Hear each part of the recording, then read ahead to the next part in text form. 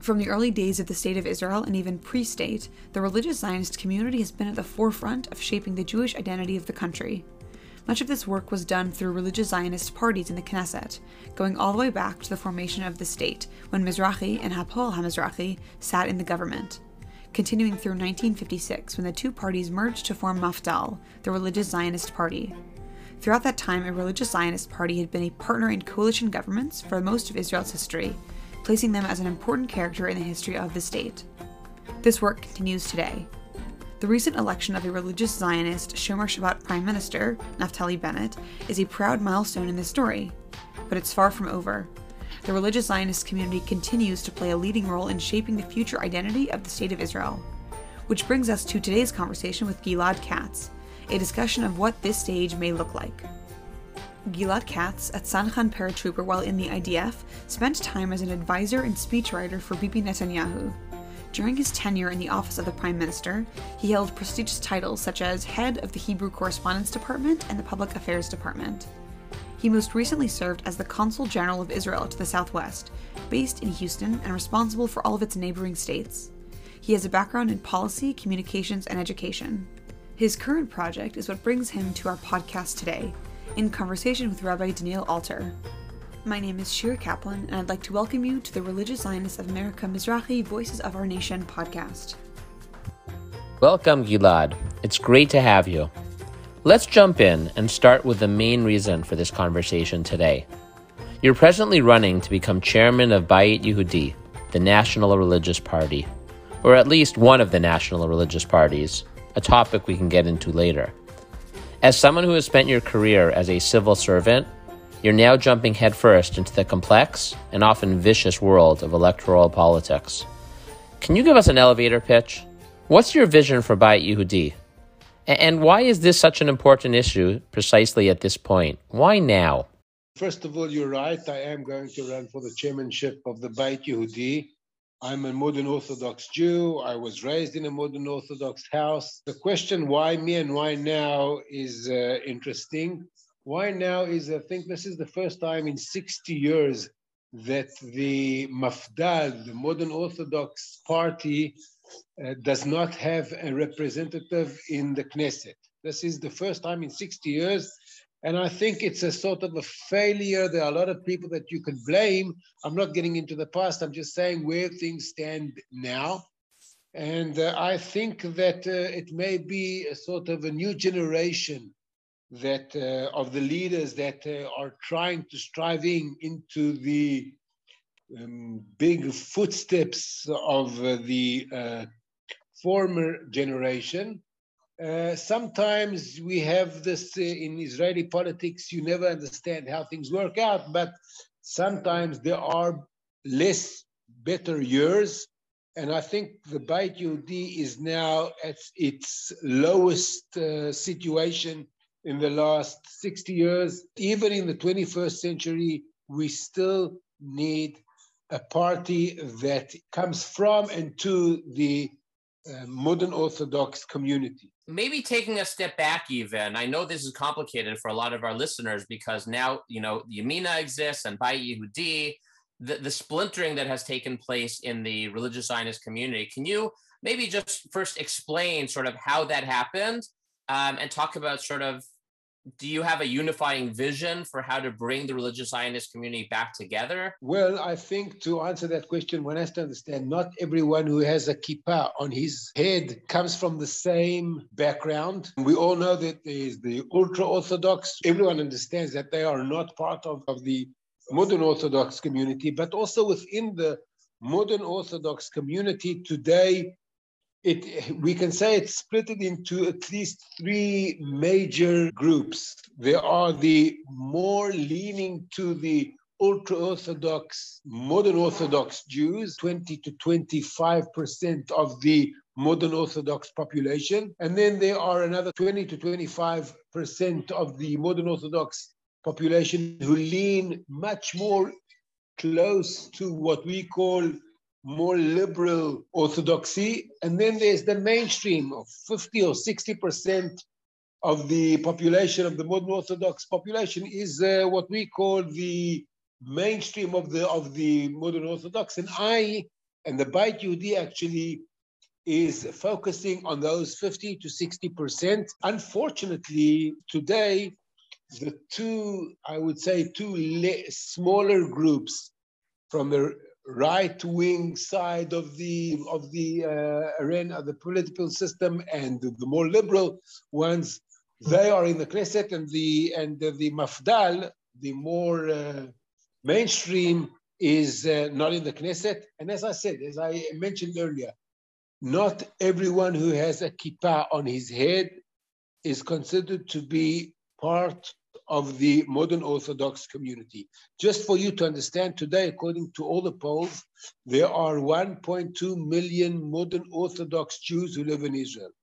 That counts to about 15 seats in the Knesset. That's more than 10% of the members of the Knesset. So you have to understand this is a big portion of members of the Knesset that potentially can all come from the same community. But as I just mentioned earlier, we're talking about three different communities that are under the umbrella of modern Orthodoxy. Right. And do you think we're able to unify those into one party primarily? The answer is no. And I don't think that that should be the case, because I think that there are too many differences in ideology differences between these three separate modern Orthodoxy. And I don't think that they can and they should run in one party. There are many, many differences. I can give you, for instance, regarding the status or the status of the woman in the modern world. According to the more conservative modern Orthodox, they are much closer to the ultra-Orthodox regarding the status of the women, whereas mainstream and, of course, the liberal groups are totally in a different place altogether. How should we go towards the conservative and the reform movements? That is an issue that divides today the modern Orthodoxy. And once again, the mainstream itself has a lot of differences between it. The liberal group doesn't have any problems whatsoever, and the more conservative ones, of course, sees the conservatives and the reforms just as the ultra-Orthodox. And that is why I think that today any unification is not on the table, and I'm not sure it should be. Right. So one of the other challenges that I think exists for the Dati Leumi modern Orthodox community is, Israel right now is very polarized, and a lot of people see themselves as part of a shevet, a tribe is the language they use, right? So I think for Dati Leumi voters, we often don't look at things that way, right? We care deeply about issues specific to our own community, but we also care deeply about many larger issues that the large parties address. I guess one of the questions to answer is, why should they vote for a very small, specific party and not a larger one, and bring a Dati Leumi voice into a large party? How would you respond to a voter who asks you that? I think that today, Prime Minister Bennett showed everyone that even a small party of only 6 members can tilt the entire political system in Israel and change the entire form and shape of the government. So even though we're talking about bigger parties such as the Likud, which has 30 seats, or Yesh Atid with 17, at the end of the day, according to the Israeli system, you need to build a coalition of at least 61. And today, according to all polls, the right wing succeed in getting around 58 seats, and they're short of at least 3. What I think, if the Beit Yehudi will have even only 4 mandates, that will bring the right-wing parties to pass the threshold of 61, and then we can form a government, a right-wing national government. So even though we won't be the biggest party, we will have an impact, I would say a dramatic impact, on the formation of a national government. It's not only the numbers of the seats you have as a party, but it is also how many seats are missing for forming our national government. And I think today the Beit Yehudi is the only party that is missing for forming a national government. So one of the things that is challenging for Americans when we try to understand the parliamentary system is that every party in Israel has its own set of rules, right? Some are more democratic than others. Can you give us a little background into how Beit Yehudi works? How does one become chairman of Beit Yehudi? Do you need support of the population of Beit Yehudi voters? Is there a backroom deal? Are there political heavyweights that you need supporting you? How exactly does it work?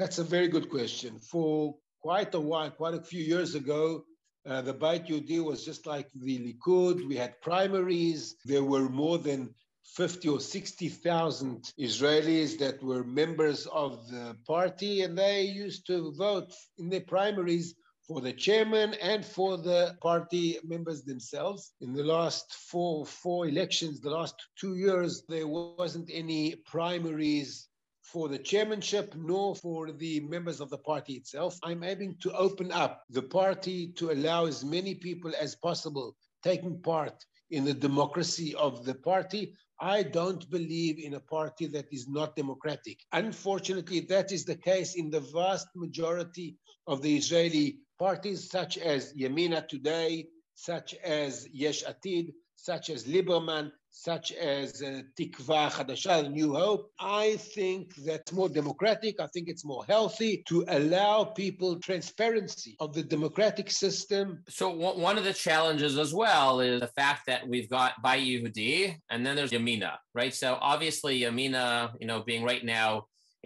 holding the seat of the prime minister, I assume that there are many individuals who voted for what they saw as a right-wing nationalist party were disenchanted with the fact that Yamina is now part of the government. There are probably many voters who like the fact that they were able to create a broad coalition. Do you have thoughts about how to address that challenge, the fact that the religious Zionist community itself is split into really two separate parties at this point? I think everyone, or almost everyone, the vast majority of the voters of Yamina understand that they are in a deadlock. They don't have actually any future. And now the question is, what will happen until the elections, when the elections will take place? Eventually, we will see if the circumstances will stay as they are. We will see a collapse of Yamina. And then Naftali Bennett, the prime minister, will have to decide where he's going to. And I think he will go to the center left of the political system. He'll become much more centrist, and Yamina will just disappear like many other parties have. The only difference is that today, we all know that Yamina is not only part of the government, but the head of Yamina is also the prime minister. So this is a very unique situation. I think that that will just show how the voters of Yamina feel angry towards the decisions that were made by Naftali Bennett going and forming a government with the left-wing parties and with the Arab Party. If they would have known that would be the case, according to the polls, 75% of the voters wouldn't have voted for Yamina, meaning Yamina wouldn't have passed the threshold. So I don't see any future for Yamina. Yamina is doomed. I think Yamina is doomed. Everyone understands that. The question is how that will impact the government. How will that have an impact on the entire political system and political process? Bennett is considered to be one of the weakest prime ministers in Israel, because once even one party leaves the government falls. Yamina is dying out. They don't have the luxury of deciding on their own fate.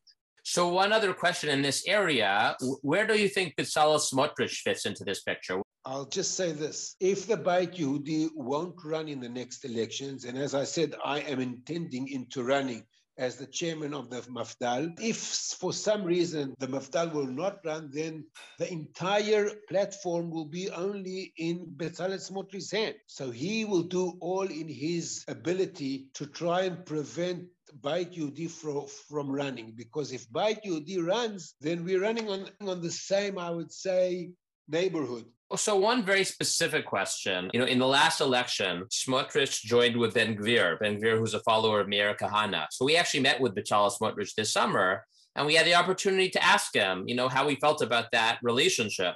So he gave us two answers when he answered. He said, first, it was just a technical arrangement, meant nothing more than that.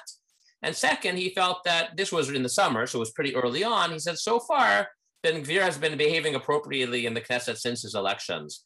I'm curious to get your thoughts on this question. Would it be an issue for you if you were successful in your goals of becoming chairman? Is a relationship to get into the Knesset something you would ever consider with somebody like a Ben-Gvir? I respect Ben-Gvir. This is another difference between mainstream modern orthodoxy and the more conservative ones. I disagree with parts of his ideology. Therefore, we will not run with him in the same party. I just would like to remind everyone, according to the Israeli law, Ben-Gvir is, as we say, kosher. The Supreme Court allowed him to run, even though they knew his ideology and his background and his history. We respect the existence of them. We understand that they do have voters, and they will run in their party. We will run the modern Orthodox party, Kippa Sruga, Beit Yehudi, just as we have been doing for decades. And I think that our voters will appreciate that. Yeah, so I mean, just to put, I don't want to spend too much time on this, just to push a little bit on the Ben-Gvir question. So, and sometimes there are translation challenges. I agree with you totally that, once the Supreme Court makes a ruling, then that's the beauty and the challenges of democracy, right? That there are a lot of parties that may disagree with us, but when I think of some of the things, like somebody to me who had a picture of Baruch Goldstein in their home, that I have trouble respecting that. Like, it's hard for me to swallow that, and people will vote for him. I understand and I agree. I said clearly, without any misunderstandings, that the Beit Yehudi under my chairmanship will not run together with Ben-Gvir and his party, period. The present head of the party is Hagit Moshe. Do you think there are things that, while she is still chairperson, that she should be doing right now to grow the party, to move the party forward? The reason that I'm running for the chairmanship is because I think that she cannot. I mean, she came to sort of rescue the party, not getting into the past, but the bottom line is the Beit Yehudi Mafdal doesn't have even one member of the Knesset, first time in over 60 years. So that's a failure. I think that she hasn't yet decided if she is continuing in the Mafdal or she may resign and stay in her current post as the deputy mayor of Jerusalem. Being a chairman of a party is a full-time job. Mm-hmm. And I think that it's time for recovering from all the failures that we have experienced in the last 4 elections. And I think it's the next generation, my generation. I feel I have the experience. I come from a family, my grandfather, my parents, myself. We are totally part and parcel of the modern Orthodox community. I learned throughout all my life in modern Orthodox institutions. I raised my kids in the modern Orthodox ideology. I reflect the new generation of the modern Orthodoxy, and I think it's time for us to start leading, because after the failure of the last 4 elections, it's time for us to recover and to show that we still have our dignity and we have our power. And it's important not only for us as the modern Orthodox community, but I think also for the state of Israel and for the Jewish people. It's important for the state of Israel and for the Jewish people that the modern Orthodoxy that can run and reflect a community of over 1 million Israelis. So now what, right? So how does one go about running for chairperson of Beit Yehudi? What I do is, first of all, I met with Hagit Moshe. I told her flat out that this is what I'm planning on doing. And now what I'm doing is grassroots. I learned 4 years I've been in the States, in Houston, and I learned that the Congress, the Congress has every 2 years its elections. Mm-hmm. The first year, what I learned is the first year after elections, what the congressmen do is mainly grassroots, understanding that only after you have the ability and the grassroots with you, only then you can climb into the second phase. So that's what I'm doing. I am trying my best, and I'm meeting people all over Israel, and I'm trying to convince them and try to explain to them what I feel from those meetings is that everyone understands that something has to be done. Something has to be done now. And they are, even though the situation is very difficult, they are very optimistic. So I'm encouraged. And I truly believe that even though our current situation is at its worst, I think best is yet to come. Sounds great. Once we have you, you just spent a few years in the U.S., so clearly you have a deep understanding of the United States, the relationship between the U.S. and Israel. One concern for American Jews has been Israel is in danger of becoming a political wedge, where it used to be, it was a bipartisan issue. Any thoughts on, how to promote your ideas in America to Jews, to non-Jews, and keep Israel as a bipartisan issue? You're right, but I think that for some reason, it looks like the entire, all the weight is on Israel's side, and that's not the case. Unfortunately, and I can say it from my post as the Consul General of Israel, 4 years in the Southwest. Today, the political system in the United States is polarized, and the Democratic Party is not the same Democratic Party that we're relating to 2 decades ago. It's a different party altogether. So we can talk a lot about, having a bipartisan relationship. And of course, this is where I'm striving into. But saying that, it's important for us to understand that the politics in the United States has also changed. And the Democratic Party, of course, not the whole party, but unfortunately, the extreme liberal parts of the Democratic Party, it departed itself from Israel, unfortunately. Now, of course, we're not going to give up, and we will strive to convince them. But we're not the only player on the field. It's also the Democratic Party, and so applies to the Republican Party. We have to do our best to find the path to both parties. But we also have to understand there are turning points in the American political system that changed in the last 2 decades, and that has a lot of impact on us. Now, what should we do with that? That's a major challenge for us. And I think that only Israeli politicians that understand the American system, know it, that experienced it, like I have for the past 4 years, I think only they can really understand, first of all, how important it is and what should be done. So on that topic, living in the Southwest, I am sure that you had much interaction with the evangelicals. They form a very significant voting bloc and tend to be very pro-Zionistic. Any thoughts about roles that they can or shouldn't play in supporting Israel and the Zionist entity? We're talking about around 75 million Americans who are part of the evangelical denomination. A quarter of the Americans. Having them on our side is critical. I have met with dozens and dozens of pastors from the evangelical denomination, and I can say without any doubt that we are talking about our best and closest allies. This is not the entire American society, but we're talking about a quarter of the American society. I think that this is an asset for Israel, an asset for the Jewish people, an asset for the Jewish state. And I hope we can only continue deepening and widening our connections with the evangelical denomination. Let me ask you one last question, a different topic in general, but it's one that I think is dear to the hearts of many in RZA Mizrahi. We have become close with the parents of Hadar Golden in recent times, and are very interested in, I know there's a lot of the behind the scenes talk and discussion now between Israel and Hamas and trying to release his remains. Any thoughts on that, on what should be done behind scenes or to try to get him and Oron Shaul and, there are 2 citizens who are being held by Hamas, how we go about, freeing them? This is not only our duty, but this is also a very important mitzvah from the Torah to bringing Jews to Jewish burial. We have to take that very seriously.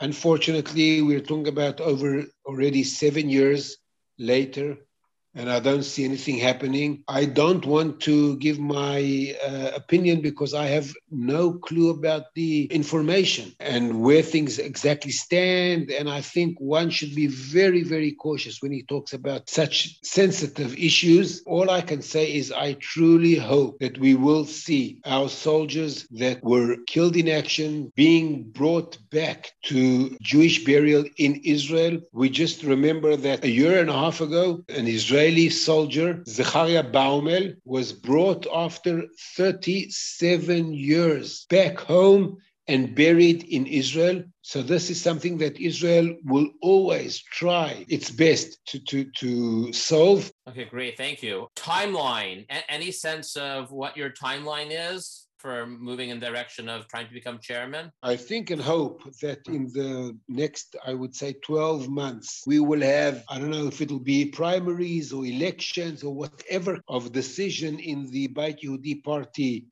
regarding the chairmanship. I truly hope that I will win those elections or whatever. And once I become the chairman, then my first task will be to revive the party by going from town to city, from village to village, explaining, meeting, trying to convince as many modern Orthodox Jews to support us and to vote for us. And I truly believe that if this will be the case, then we will have God's help. We will not only overcome the threshold, but we will see a major success, hopefully even more than 4, 5, even maybe 6 mandates whenever the elections will take place. This is where I'm striving to. But as I said, first come first. And what I'm trying to do is to convince members of the party to understand that we need to start the process now. And hopefully in the coming months, we will have elections for the chairmanship. And then, as I said earlier, hopefully we will see the impact in the general elections when they'll take place. Great. Thank you so much, Gilad. This was very informative. We really enjoyed it. Hatzlacha. We look forward to continuing to hear about your progress and watching as things unfold. Thank you. Thank you very much. Toda rabba and be'atzlacha lachem as well. Thank you so much for joining us for the Religious Zionist of America, Mizrahi Voices of Our Nation podcast. Stay tuned for more stories centered on Jewish identity and Jewish ideas. Tell us your story at voices@rza.org. Special thanks to Rabbi Daniel Alter and Gilad Katz for helping us to make this episode possible.